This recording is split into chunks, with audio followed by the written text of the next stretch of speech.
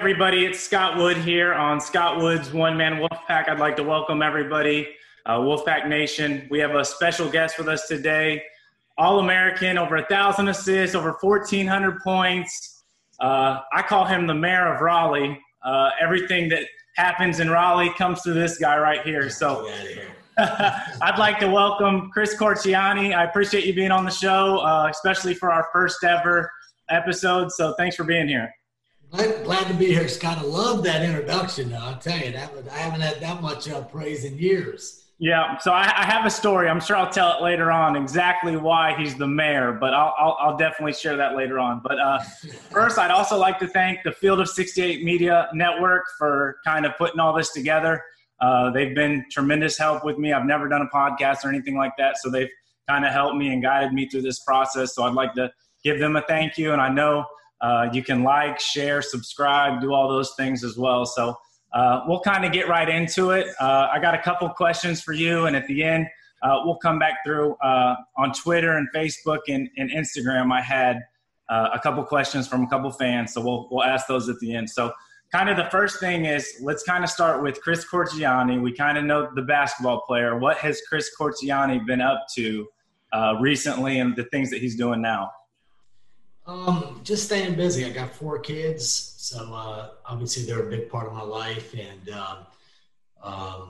working. You know, I own a couple different businesses, and that occupies a lot of my time. I'm not a big golfer or tennis player. I like boating, so love being on the water. You know, that's kind of my hobbies. Obviously, I love NC State athletics.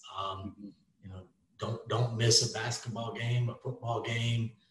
Pre-COVID, love going to wrestling and girls basketball, volleyball, whatever it is. I'm just a huge NC State supporter, and you know, being so close, living in Raleigh has really opened up that opportunity for me. A lot of people go to school one place and move back, and I was fortunate enough to land here. And you know, one of the greatest decisions I ever made was leaving Miami, Florida, and going north to Raleigh and attended NC State University. I'm so thankful, you know, every day, you know, the fact that I was able to get an education here and, you know, be a part of a wonderful athletic program and academic institution.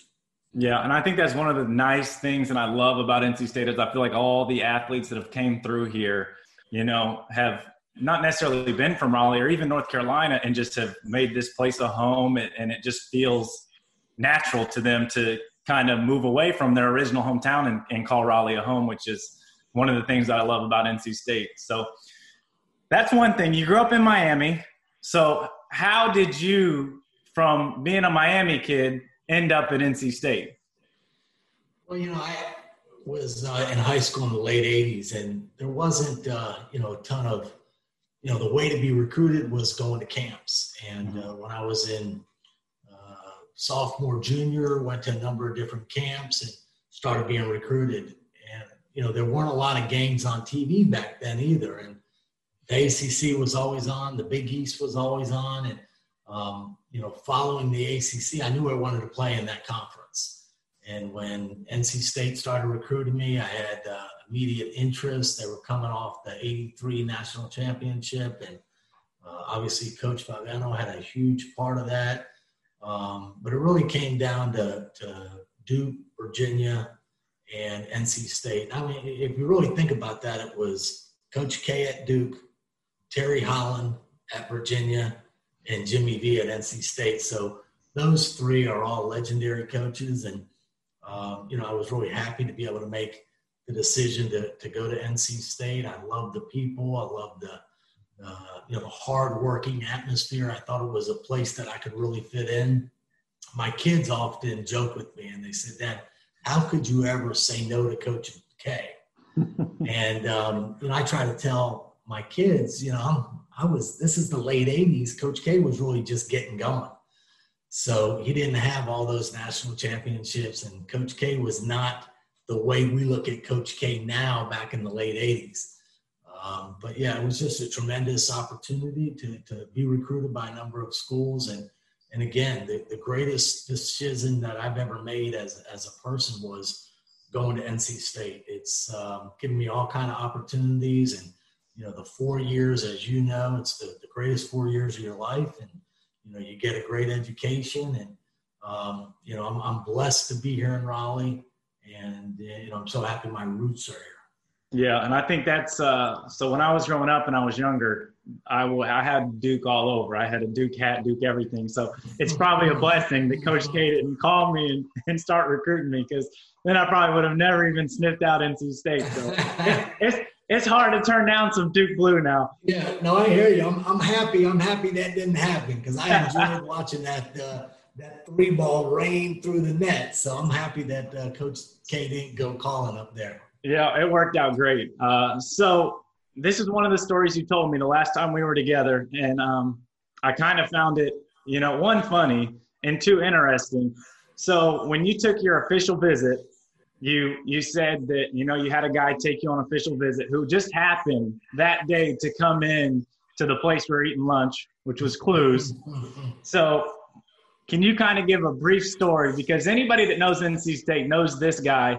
They know he does everything for student athletes. He's got his handprint on everything. So just kind of give that story. Yeah, it was funny. And Scott, when you go on recruiting visits, most of the time the other players are taking you around and you're going to different parties and hanging out with the guys. When I was at NC State, I had this guy that was the head of the football recruiting, real super nice guy. I didn't know him from Adam. And took me around, showed me a bunch of buildings. We went to the football game together. And NC State was playing South Carolina. And we ended up going up in Coach V's box, and we're watching the game. And, at the very end, NC State throws a Hail Mary pass and wins in the last second. And when they score, when NC State scores, I turned and I said, we won. And Coach B said, I knew I had him then. He was part of us. But the guy that was taking me around, and NC State people know this name, it was Bobby Purcell, who later on became, the head of the Wolfpack Club. And Bobby is, if there's a guy that loves NC State, that is first class, has given his life, and just the nicest, most down-to-earth person in the world. And when Scott and I were eating, a couple weeks ago at Clues Coney Island, who walks in, but it was Bobby Purcell. But that was just a amazing time. So every time I see him, I thank him. Actually paid for his lunch at Clues, because I said, I owe you everything for such a wonderful recruiting visit. Just a true legend who recently retired. And there's so many student athletes that need to be thankful for Bobby's work and the work of the Wolfpack Club. Yeah, and I think that's one of the things too. I mean, everybody knows Bobby, but the work that he's put in, and I know he finally can kind of relax a little bit, but I know he's not gonna. He's still gonna be involved. He's single-handedly has an imprint on every student athlete that's came in there, and it's like you said, we just all need to be thankful for him. Scott, it's amazing when I was playing and in school, you don't realize even where the scholarship comes from. And I didn't realize who was paying for that scholarship until I got out of school, and they started calling on me to give money. And I was like, what am I giving? Yep. Well, it's the same thing that you had, to pay for all these scholarships. So it's a great work that the Wolfpack Club does. And obviously Bobby spearheaded it for, 30 some years, just a true legend. Yeah. Special thanks to him for sure. So you're part of probably the most famous duo at NC State, arguably. I'm sure there's someone will say that there might be a duo up there. So Fire and Ice, can you just touch on what made that connection work so well? It's interesting. We came in as freshmen, and a lot of people have heard this story, but we ended up getting in a big fight in Carmichael our first week on campus. And it was one of those fights that was, not just a couple of blows. It was going on for 30, 45 seconds. And Chucky Brown stepped in and somebody punched Chucky. And, it ended up getting really bad. Well, it wasn't just one round. It went 2 rounds. It went 3 rounds. And that evening at study hall, Coach B called us in and just ripped us a new one and just got all over us. And, it was a very interesting relationship because where it ended was much better than where it first started. And, the first year we were competing for minutes. Vinny Del Negro was in the backcourt, and Rodney and I didn't know if Rodney was a point guard, a shooting guard. I didn't know what he was. He was a heck of a player. So we were both very competitive. And after our freshman year, we played side by side the whole way. And it was one of those relationships where I truly knew where he was at all times on the court. If it was a fast break, I knew that he was going to kind of, stay out on the perimeter, much like yourself. And, it's something that you don't, it just happens. You end up having a very unique knack with someone. And he was so confident. I mean, Rodney was kind of a guy that he could miss 2 or 3 shots and never lose his confidence. The next one, he knew was going down, but it was a special relationship. And having the opportunity to play with a guy your freshman year, sophomore year, junior, and senior, it doesn't happen all the time. And I was really happy going after his junior year. He thought about leaving early because, that started to become more of a fad back then. And I was so happy he came back for his senior year. He ended up breaking David Thompson's scoring record at NC State, even though David, for the record, only played 3 years. Yeah. But Rodney was just a tremendous scorer, just a very underrated competitor. People saw the way he was very calm, cool, but just wanted to win and just a fierce competitor. Yeah, and I think that's the nice thing, especially with guys that kind of come in your class. For me, I had Richard, Lorenzo. You just have guys that push you to be better. And it's kind of like you said, it's almost kind of like a competition, and you kind of get into it with each other, even though you're teammates. But at the same time, that's you trying to prove yourself, and they're trying to prove themselves, and it kind of makes you take your game to another level and them as well. So you always try to kind of outdo each other. But then once you finally get to the court, it's like, hey, we don't have to go at each other and practice anymore. Now we're trying to take on somebody else. Exactly. That year, I don't know what year it was, maybe your junior year when it was Scott or when it was Richard Howell and Lorenzo. At the end of the year, the chemistry that your team had, I really thought that y'all could beat anyone on any given night. Now, throughout the year, you had some ups and downs, but when you got in the tournament, the chemistry was so special. And, unfortunately, y'all didn't go as far as we had hoped, but you had a tremendous run that one year to the Sweet 16. Yeah, and it's kind of like you said, just that bond that you kind of create with playing with them so much in practice, and it finally meshes. And once it meshes, it just feels like you can kind of take on anybody. Yeah. So you had Valvano for 3 years, and then you kind of had something else happen, correct? Yes. Can you just kind of touch on, because I was kind of in a similar boat with you where I had Sidney Lowe. And I mean, Sidney was my guy. I told Debbie Yao this was a few months back when she told Coach Lowe that he wasn't coming back, I was in tears. So just when you get attached to someone and that they recruited you and you really feel like it's part of your family and a coaching change or something like that happens, it's difficult. Can you kind of touch on that and kind of what kind of transition that was for you? It was very difficult. As you mentioned, you mentioned tears. I was furious. I was very disappointed with the way Coach Valvano was treated at the very end. They didn't wait to get all the facts. They made decisions without hearing everything. And I think if they would have kind of let the dust settle, he would have never been fired. But so I was disappointed. I actually opened up my recruitment, and I had one year left, and I would have had to sit out. And so I opened up my recruitment. I had a number of schools coming in, and I remember there used to be a Pizza Hut on Western Boulevard. And Coach B called me to lunch one day, and he said, "What are you doing?" He said, "You need to stay at NC State. You're a Wolfpacker. You got one more year left. don't do this for me. I'm going to be fine.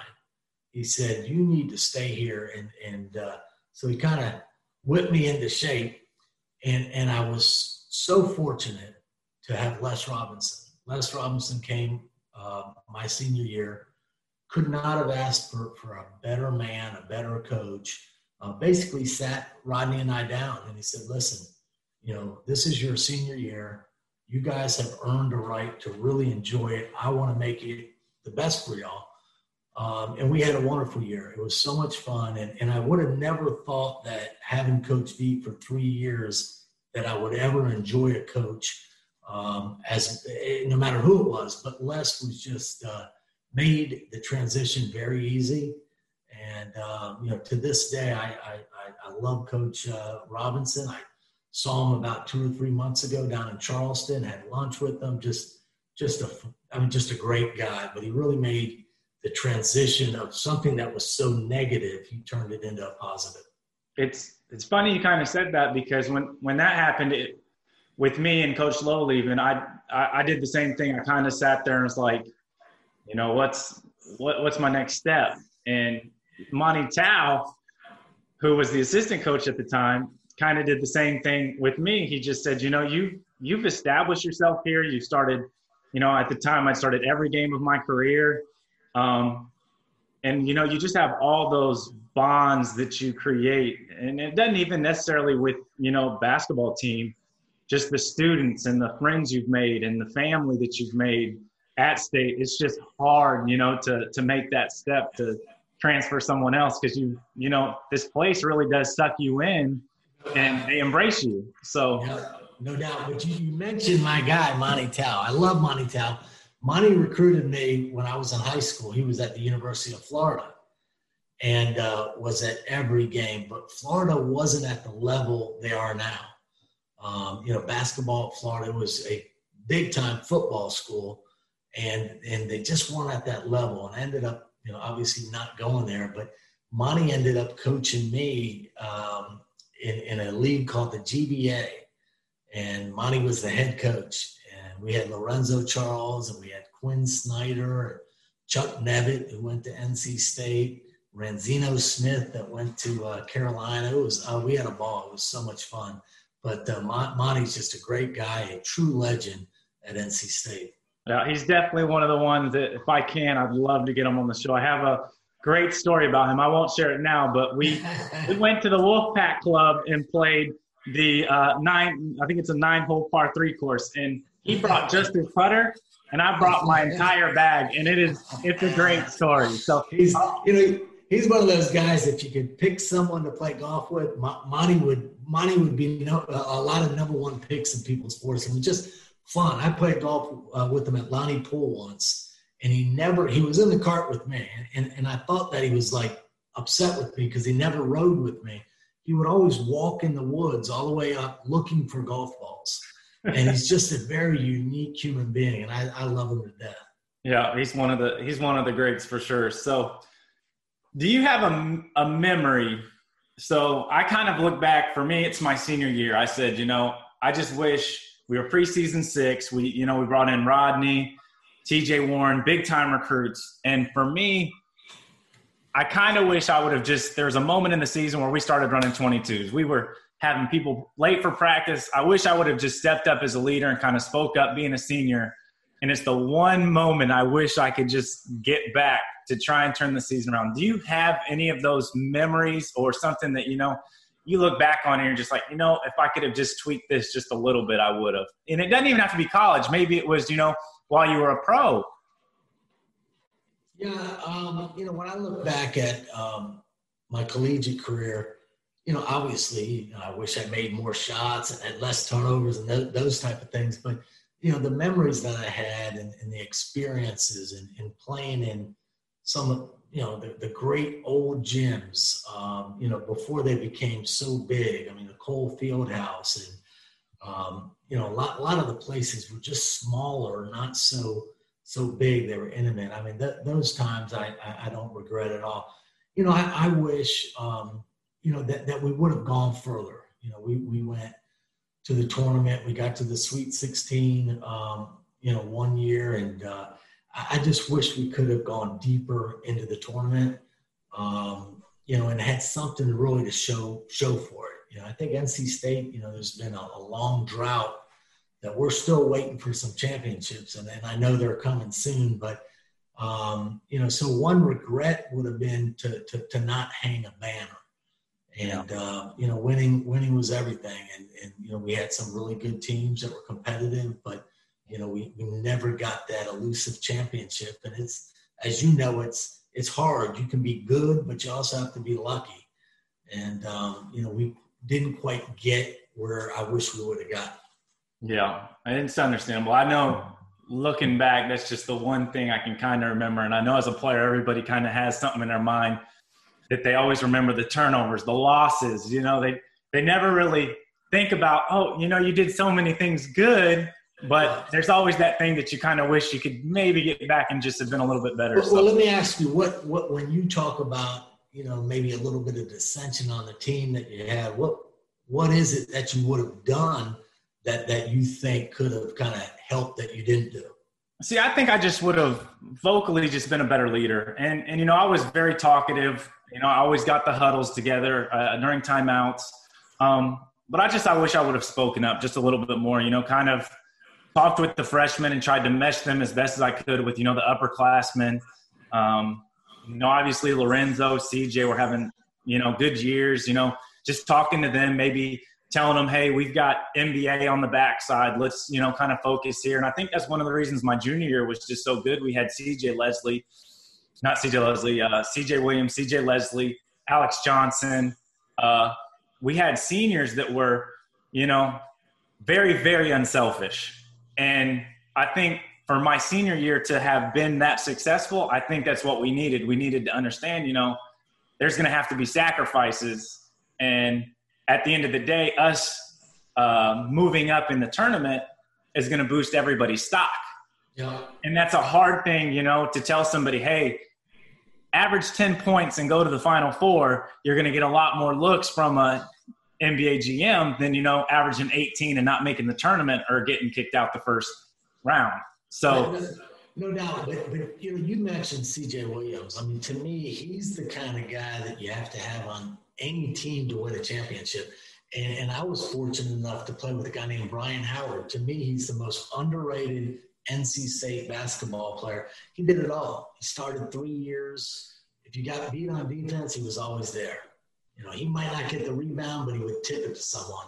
Yeah. He was the glue guy that really kept everybody together. And he was a great teammate that all he wanted to do, much like CJ Williams, they just wanted to win.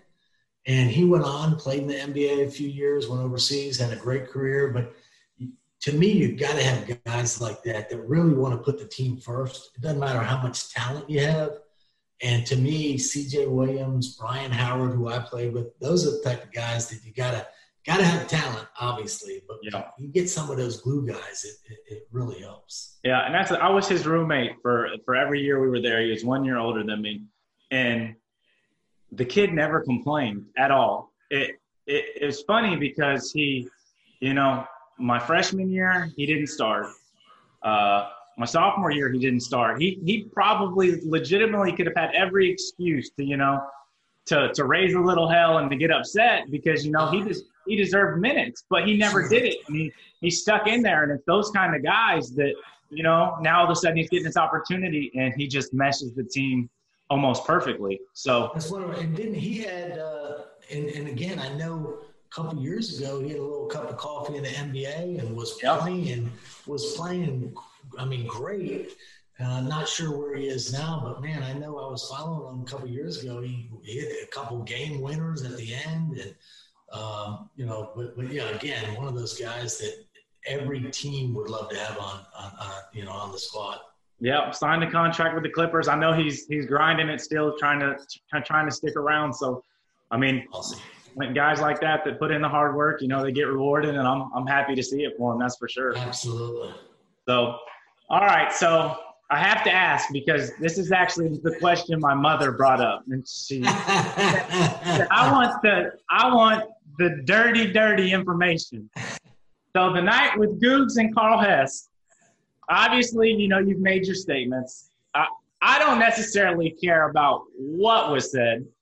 I care more about what happened afterwards. So I wanted to know, did you put on a mustache and go 3 rows up and finish watching the game? Or did you and Googie just say, screw it, we're just going to go to the bar or something? Scott, first of all, it's funny and I joke about this, but I said, the thing I'm most known for, I played 4 years. I'm most known for getting thrown out of the game against Florida State when you were playing.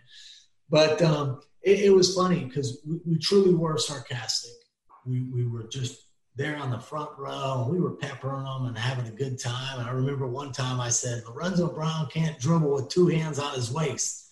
And he turned around and looked at me, and I said, Carl, you hear me, just make the right call. And we were just going back and forth. There was a time that you got fouled on the 3-pointer, and Googs yelled, he got fouled. And next time down, you shot again, and they called the foul. And Googs yelled, about time.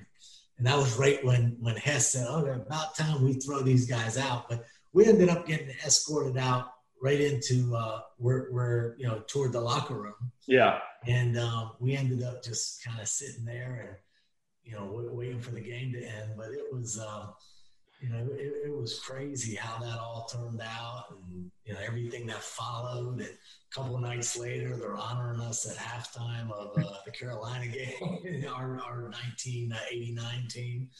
But, it was a very interesting time. And I'll tell you, the good part of that story is 2 years later, Carl Hess, his son was a great pitcher and was at Elliot Avent's, special camp. And Elliot said, he said, Chris, Hess is at my camp. I was just talking to him. You mind if he wants to call you?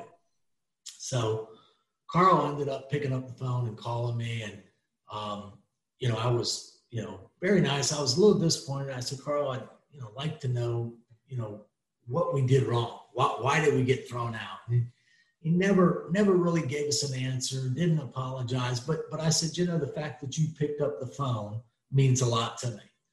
And he said, I'm getting ready to call Tom here in a few minutes.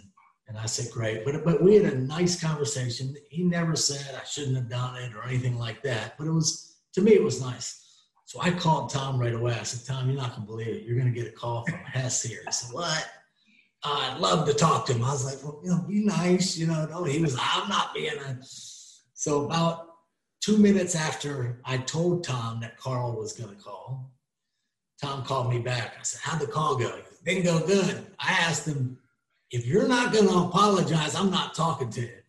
So my call was much longer with Carl than the call with Googs. So it's safe to say, I think that it might have been Googs that got you kicked out that night.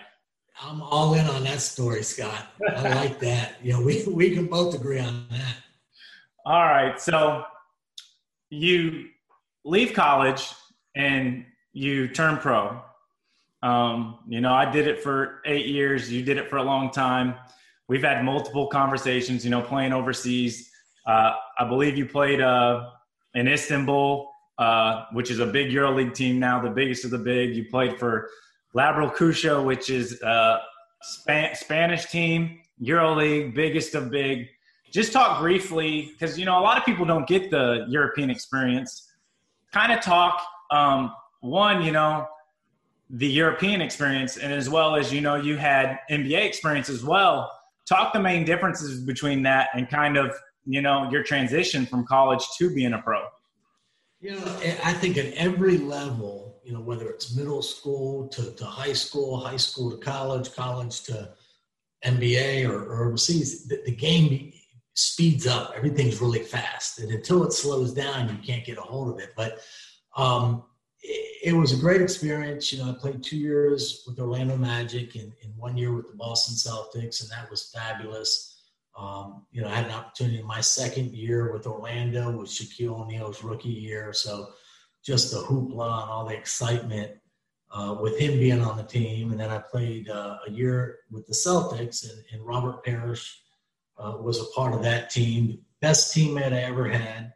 Would never allow any negativity in the locker room. He said, if you're complaining about playing time or your contract, take that elsewhere.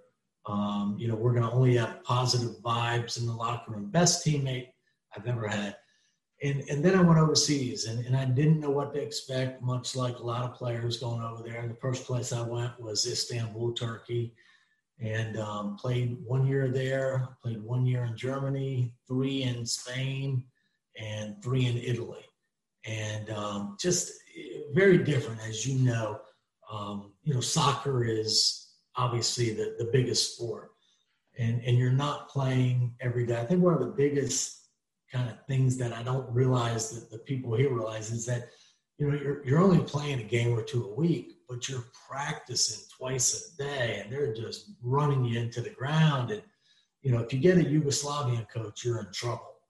And unfortunately for me, I had way too many Yugoslavian coaches, and great coaches, but they think that you need to do plyometrics and do sprints, like the day before a game. And you're laughing because you know that. So I'm laughing because I had a couple, but then the last one, my last year, finally put me over the edge. So that's why I'm back in the real world, because I couldn't do it anymore. They cut a lot of basketball players' careers short, just all the work they do. And I had a coach in Spain, and we ended up winning the Spanish championship. And to this day, he was the best coach I ever had. His name was Dusko Janovic, and just a tremendous coach. He's a legend in Europe.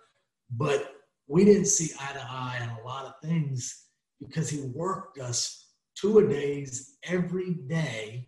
We went 35 days without a day off. And, we would lose a game, and he would say, you're tired.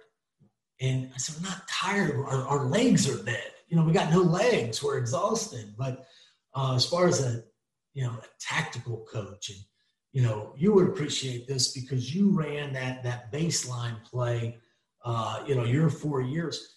The picks that the bigs would set, they were so precise. I mean, this guy, when he would break down film, and like I said, the best coach I ever had, and didn't like the way he went about things, but he was good. Yeah, and it is a grind, and I think that's a lot of reasons that people don't realize over there is it wears you out. It's not like, training camp at Golden State that I had, and it was like a hour and 10-minute practice, and it was just over. It's you come in the morning, you're going to do 2 hours. You come in the afternoon, you're going to do 2 hours. And always. It's just a grind. It's also the lifestyle. I mean, we're accustomed to a certain lifestyle here in the United States, so you're having to adapt to another culture, another language. It's just different. So you're not only getting acclimated to a different style of basketball and your teammates speaking a different language, it's a culture that you're also getting adapted to. And I was fortunate enough to be in some cities that I tried to get out there, and I tried to learn the language, and I, tried to kind of use it as an opportunity to make some money, but also use it as an opportunity that I didn't know if I was ever going to get back to those countries. So, I took advantage of it. And then I know a lot of Americans that go over there, they take advantage of it as well. Yeah, it was definitely a lot of fun. I don't regret any of it for sure, but it is a grind, and you miss out on a lot of things back home when you're over there for 10 months. I miss my sisters, had a baby, 2 babies when I was over there. So it's just a bunch of little things that, that you miss out on. But at the same time, you get to follow your dream. You get to make a little bit of change and put it in your pocket. So definitely a different experience, but definitely a good one as well. Absolutely. All right. So what is your craziest moment that you had while you were at the school? Whether it being a fan talking to you, whether it be, just something completely unbasketball related, anything that comes to your mind first that you're like, looking back on that was pretty crazy. I can tell you, I was real happy. I was in the era before cell phones and video recorders, so we did some crazy things. I can tell you, we had a party after a win, and again, I look back on a lot of this and I go, how did anyone even know where to go, because there were no cell phones? But I had this old Buick, and it had dents all in the side of it, and it ran. It got me kind of to class and back to class, but I could never take it out of Raleigh. It just wouldn't go. It was old. And we had a big win, and we were down in off of Avent Ferry at a party. Mm-hmm. And I was hanging out with some football players, and Brock Miller is one. He was about 320-pound offensive lineman. And all of a sudden, people started jumping on my car, and I had dents. I had dents on the side previously, but then I had dents all on top, and it was that the car was just kind of the laugh of campus because all it had dents all over the place. But it was a good time, and it was after a victory, so I was fine with it. But so many great memories, at NC State. There was times you'd go down, to the fraternities afterwards and have a good time. Or I always enjoyed going to class and talking to my professors, and things were a little different. This was before the internet, and there was a little bit more back and forth with your fellow students, mm-hmm. Your teachers. It was kind of, you really felt a sense of being a part of a university. I know nowadays, I think athletes are a little bit more isolated. But back when I was playing, you really felt like you were part of the student body. And to me, that's something I think the players nowadays, they're missing out on. Just the life experiences that has to offer, and the friendships that are made. And I know it's a different time, but now it seems like at all these different universities, they're kind of placed in a bubble, and they're over there. And I'm sure there's a lot of good that comes from that, but there are also some experiences they miss out on is really being a student down in the trenches with everyone. Yeah, I can agree with that. Because, like when we were there, it was just college in, and all the football and basketball players and women's basketball were kind of all, for granted, there were some students there, but it was just kind of like almost our own little bubble. Exactly. That, some of the coaches could protect us and make sure, we're getting to class and all that other stuff. So it does kind of protect you a little bit. So, all right. So if you were running a team, what are some of the main things or the important things that you would want out of them? Would it be defensive minded? Maybe, you want a free flowing offense, or maybe it's a structured offense. What are some key things that you would want if you were running the show? Wow, that's a good question. I wish you would have given me this ahead of time.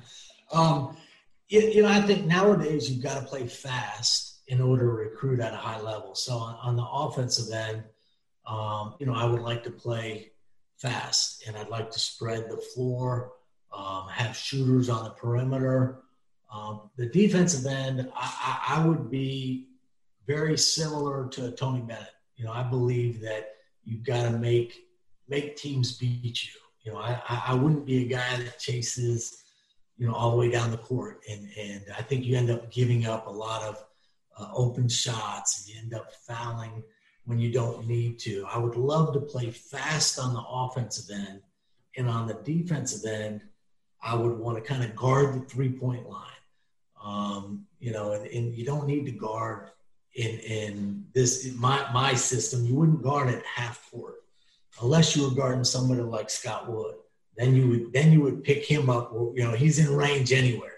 That's where you just guard the scouting report. Some guys you just got to guard the scouting report. Maybe make them go left. Maybe make them shoot over the right shoulder. That's just scouting report. So, yeah. I got a couple more questions for you. One, your son kind of gave me the idea. You can only pick one. What's the go-to restaurant on campus? Oof. On campus. So is there any of them, or I got to pick one? You got to pick one. So you're going to make somebody mad. So you need to pick who will forgive you, probably. God, this is tough. This is tough because there's so many I love, but the one that I've spent so much time is Clues Coney Island. Love Dan, love the food. I've spent a lot of money there. But again, that's Amedio's, Players Retreat. Back when I was there, 2 guys. I mean, the list goes on. So I almost feel bad about that. but Clues Coney Island's always been a special place.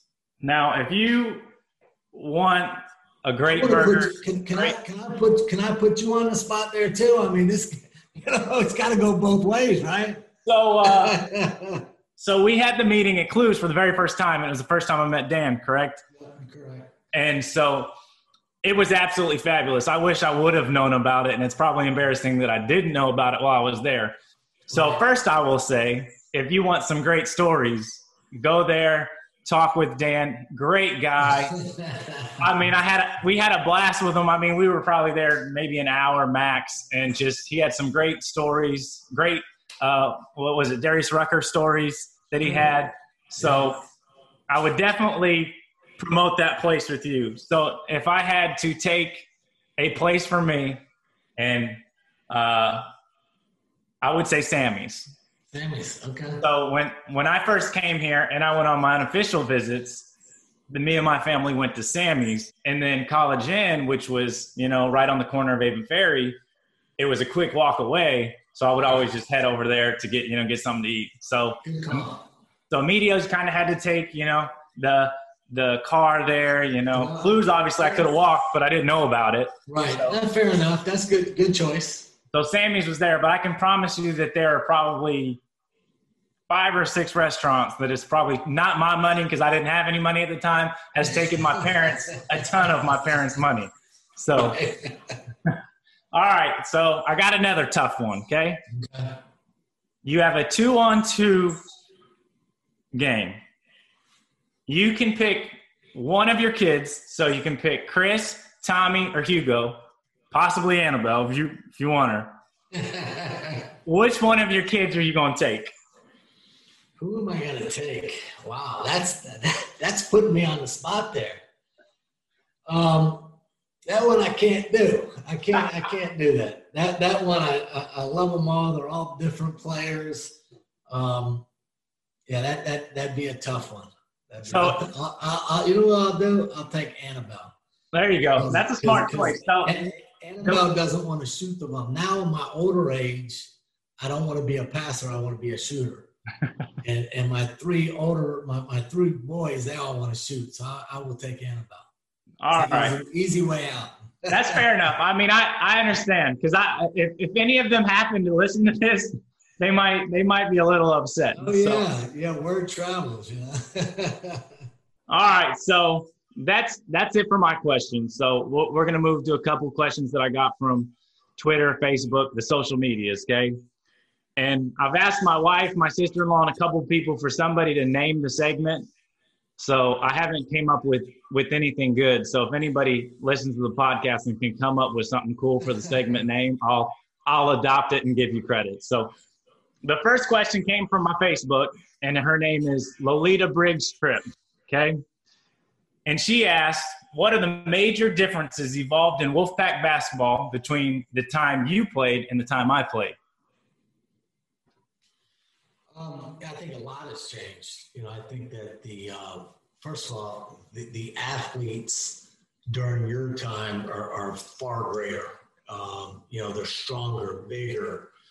I just don't think there were great athletes playing back in the 80s like they are now. Also, the game has really become more of a perimeter game. And I don't know if that's because of Golden State here in the last, 7-8 years. Everything is spread out. Back when I was playing, there was more passing and cutting. And nowadays, it seems like everything's on the perimeter. And the athleticism and the strength of these players. I mean, even point guards. I mean, I was a 6-foot point guard. You don't see many 6-foot slow point guards anymore. You see Lorenzo Brown, 6'4" guys that play above the rim. So I just think the game from an athleticism has changed dramatically. But see, I'll tell you this, for granted I didn't live, during your time, but just seeing video and stuff, though there might be more athleticism from when I played, I feel like the physicality of when you guys played was much more physical. I feel like now a lot of guys when they're screening are kind of turning to the side. They don't really want the contact. And I feel like back then people were looking for that contact. Yeah, and I feel like that's I think, Scott, you also were able to get away with that. I think that nowadays, if someone does play physical, they get called for the foul. They might even get whatever they call those flagrant 1, flagrant 2. Back in the 80s, 90s, again, I don't think they had athleticism, but it was a tough, grinded out, no layups. If you drove the lane, you were going to get hit. I remember throwing the ball to the wing and cutting through the middle of the lane against, say, like a 2-3. I mean, you were going to get checked a number of different times. So, yeah, I would agree with you. The physicality was really something back in the 80s, 90s. But the athleticism, I don't think was comparable. Yeah. All right. So we'll go to the next one, which came from Twitter. Brett Waters, BT Waters 17. What's the one thing non-basketball related that you miss most from college?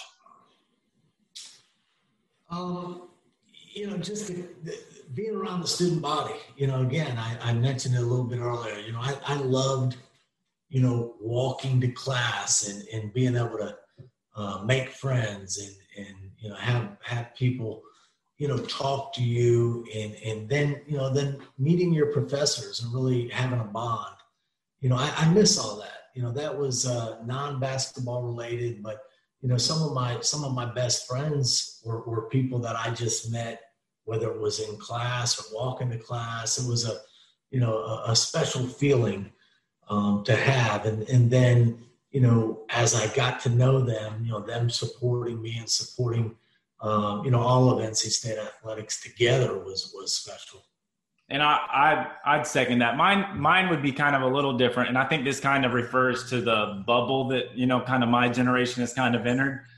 The thing I miss most, which is hands down, was just being on campus, being able to support, my other athletes, always going to the football game, even the volleyball games, the baseball games. I really miss going to all the baseball games.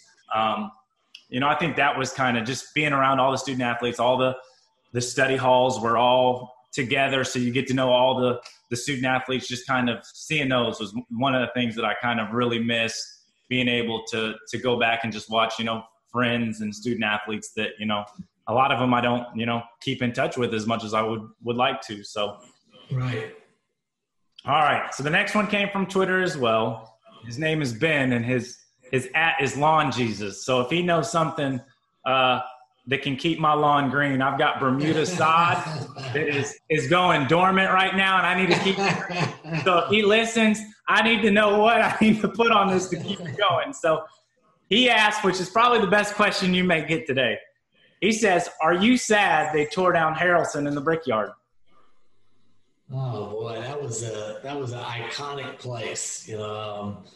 I actually had one class in there that I actually did pass, so it was a special place. I didn't pass a couple classes in there, but no, that was just a very unique building. And I remember when I was on my recruiting visit, they took me there because that's where, when the '83 team won, they had all kind of celebrations right there. So, that was kind of the main place on campus that you always pass through there. Yeah. And when you were walking through Harrelson, you were going to see all kinds of people, and it was a kind of gathering spot. And when I heard years ago that they were going to tear that down, that was a sad moment because there was just memories there to have a number of classes there, but also kind of a meeting place for all the student body. Yeah, and I'll say that was the very first, because we had to go to the summer school program. It was a math class. It could have been calculus. It could have been pre-calculus. It could have been basic math. I really don't know. But I had math there, and it was the very first place that I kind of went to. And as soon as I got in the building, and you know how it went around. Yeah, all the way around. Yeah. I had no idea how to get there. I was like 10 minutes late my very first day. And then when my wife told me that they were taking it down, I was like, you got to be kidding me. I was like, that's literally my first class. And I think we're going to start a petition that me and my wife are going to start that everybody that has, in the last couple of years that goes on campus and sees how huge and how many upgrades they made, I think we should be able to go back and get at least 2 years of eligibility. There you go. Like that. Sign me up.